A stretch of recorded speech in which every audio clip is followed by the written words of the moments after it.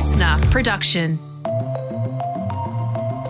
Hello, welcome to The Briefing. It's Wednesday, the 28th of April. I'm Tom Tilley, joined by Annika Smethurst. Morning, Tom. And on today's briefing, a modern fable where billionaires clash with everyday people and the people win. I think ultimately the fans have told the big owners there are limits to how far you can push us, and this is it.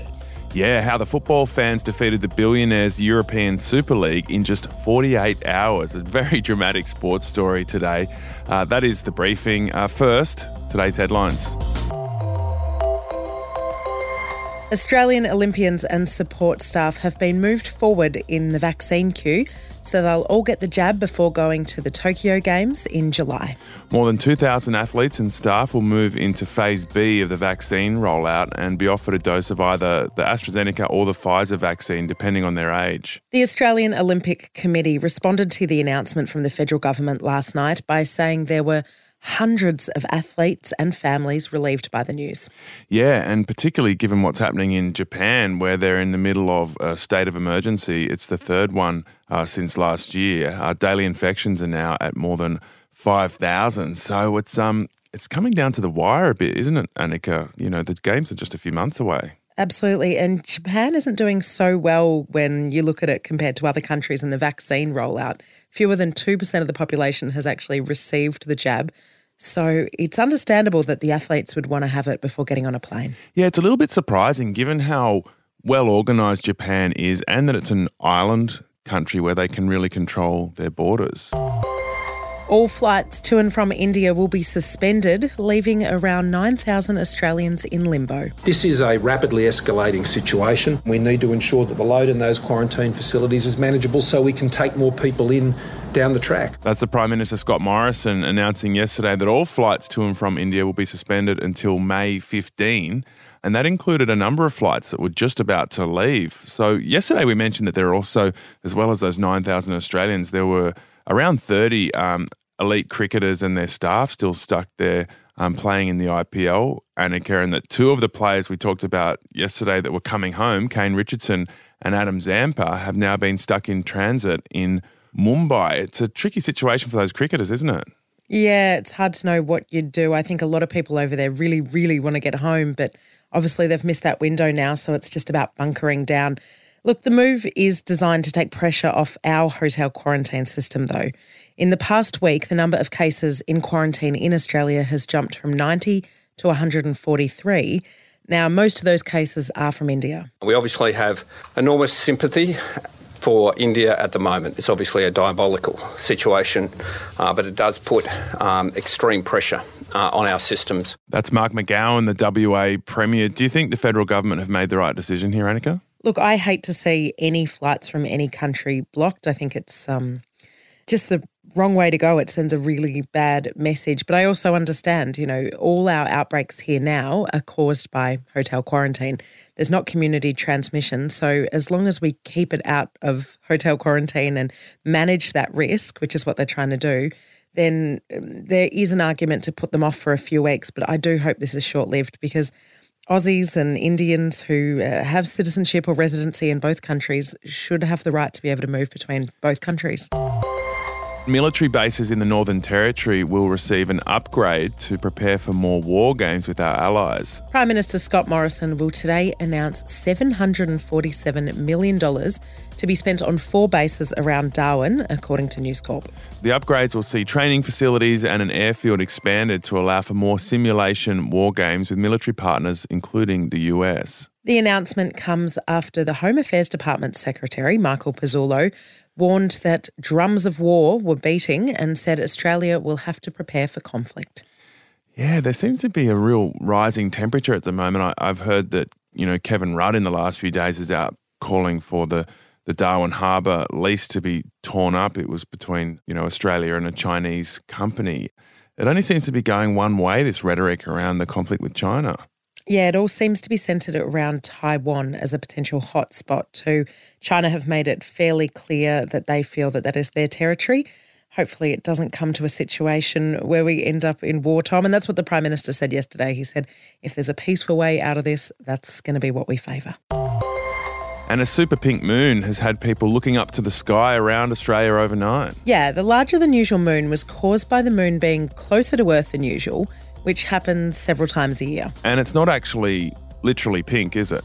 No, it's called a pink moon, but the name has more of a meaning in the Northern Hemisphere where it's April, which means it's spring, and it's actually named after the first pink flowers of spring. And did you see it driving to work this morning? Yes, and you can still see it to about 7:45 on Wednesday morning because it's not going to set as early. So even people that get up late can still see it. All right, it's time to talk about the football competition that lasted less than 48 hours.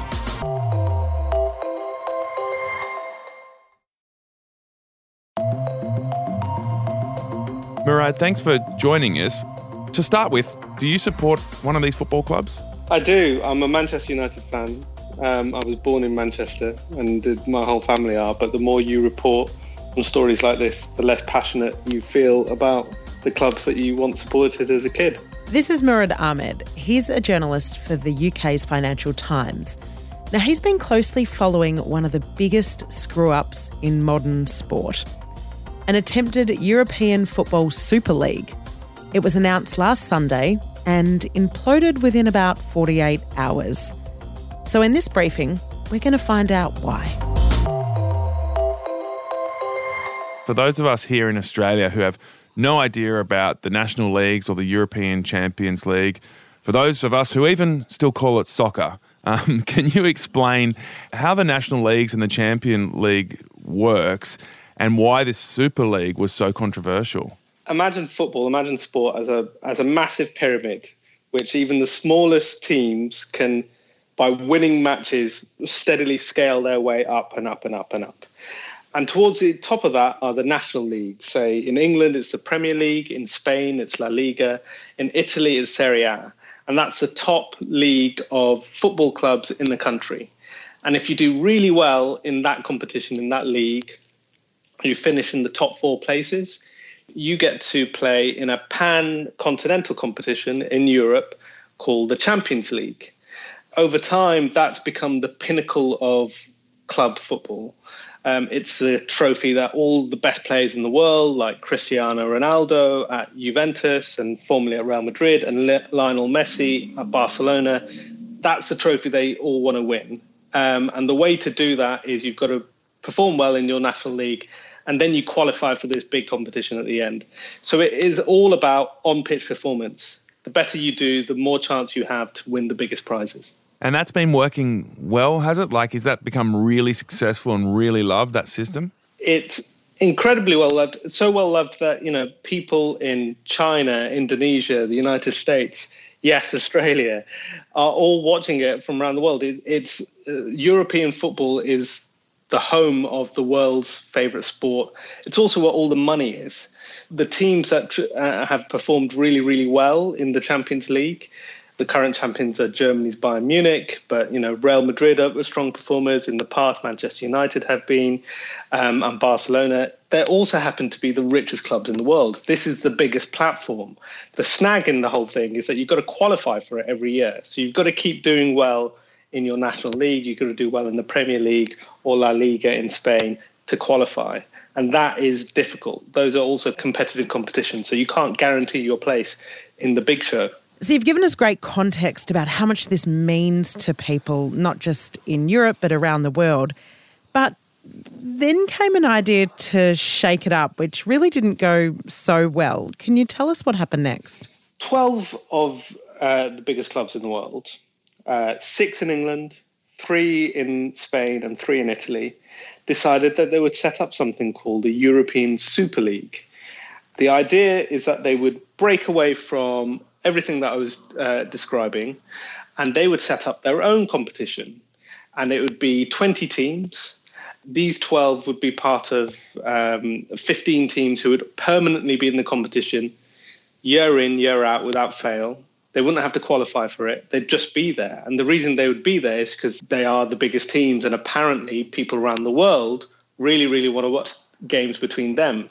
They don't want to see the big clubs, say Chelsea in England, playing against small teams in England all the time. They want to see them play against Bayern Munich and Barcelona and the big teams. And they thought audiences around the world would really, really be interested in that. And they're probably right that they would be interested in that because the current competition, the Champions League, shows that they are. The thing that they've really forgotten is the local fans are still there, the people who fill the stadiums. These clubs have been around for usually decades, if not centuries, in their local community, and they're bastions of a local area. And those fans like the local rivalries that they have, and they like the idea that they have to qualify for this new tournament. And that is where the backlash started. So who was behind it? The people who own these football clubs are billionaires. Almost every single one of these clubs is owned by a billionaire, or at least in the case of Real Madrid, run by a billionaire. And it's this kind of small clique of people, and they're all talking to each other about their big grand plan. And they convince each other that this is a really good idea and that fans will swallow it. It turns out, though, that players, managers, fans, commentators, pundits, none of them were consulted. And they were under the misapprehension that the game actually belonged to them. They didn't think that this was fair, that 12 of these clubs should be able to be the self-appointed biggest clubs in the world, and that they should break away and not have to qualify for the biggest competition in the world. It sounds like the sort of idea you have on a big night out when you're talking with your mates and you think you're just killing it in everything you do in life, and then you wake up the next morning and go, what were we even talking about? Well, this is where the money and power comes in. I mean, these guys, they spend so much time with each other and other people like them. They were probably convinced that it was a really good idea, and it just shows a level of detachment from the rest of the world. This really got the goat of people. Like, how dare you try and take the game away from us in the way we understand? It's not a fly-by-night idea. They've been working towards this for years, if not decades. This idea has been spinning around in the background for a very, very long time, and nobody would ever really believe that they would show the gumption to go ahead and try and launch this thing. And the moment they did, all hell broke loose. You know, politicians across Europe got involved. The British Prime Minister, Boris Johnson, said he would drop a legislative bomb, was his words, on it. The governing bodies of football threatened sanctions, including saying that any players that were going to play in the Super League would not be able to play in their national team competitions, things like the World Cup, which, by the way, players really actually care about. And within 48 hours, the thing was dead. The 6 English teams, all one by one in the course of 3 or 4 hours in a really chaotic night, they all pulled out. And the next day, most of the other teams pulled out. And the only ones that are left in it, Real Madrid, Barcelona and Juventus, are kind of left on their own. Do you think this will have a long-term impact on the clubs that were involved, especially amongst their true traditional fans, now that they see them as sort of more cynical and money-making? Unfortunately, I'm cynical, even if I'm not money-making, about this. I think fans, one of the reasons why these owners thought the fans would swallow it is because they've swallowed a lot. Often they have embraced money in the game. The problem that happened here was that they were taking away something quite dear to them, was the idea of hope lower down. All those small teams who could hope one day through just really good performance get up into the big leagues. They were trying to strip that away, and fans actually turns out really understood their sport and didn't like it. The question is, where do the billionaires go now? The reason they wanted to do it is because if you know you're in the big tournament every year, you know how much money you're going to make every year, you know what your profits are going to be every year, and it makes your property even more valuable. In the United States, with the National Basketball Association, the NBA, or the National Football League, the NFL, those clubs that play there, they are very valuable things, and they get sold for billions and billions of dollars, and precisely because they get to play in that competition all the time. So whoever owns it knows they're going to make money off it. And that's what the European Super League would have done. They were guaranteed profits forever. And actually the fans worked that out. So where do they go now that they can't get this?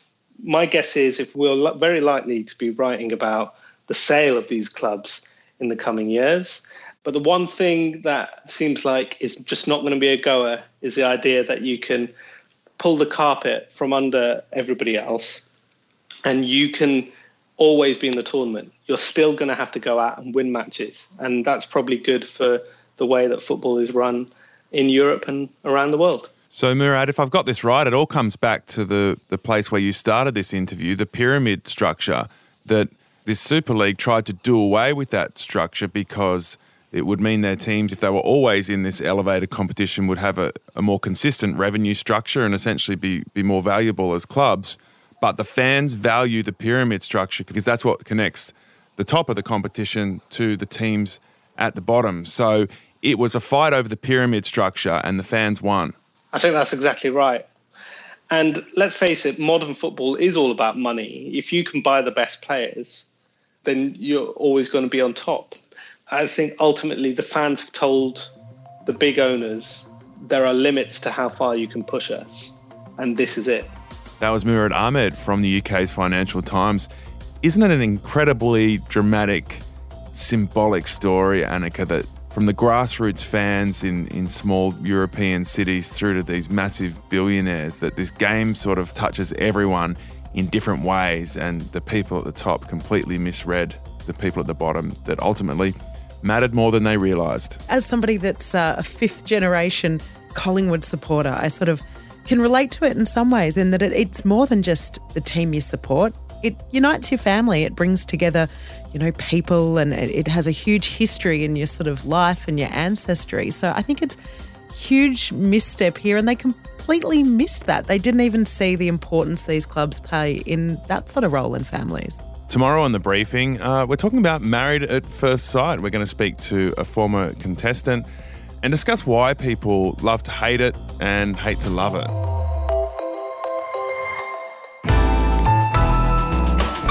Listener.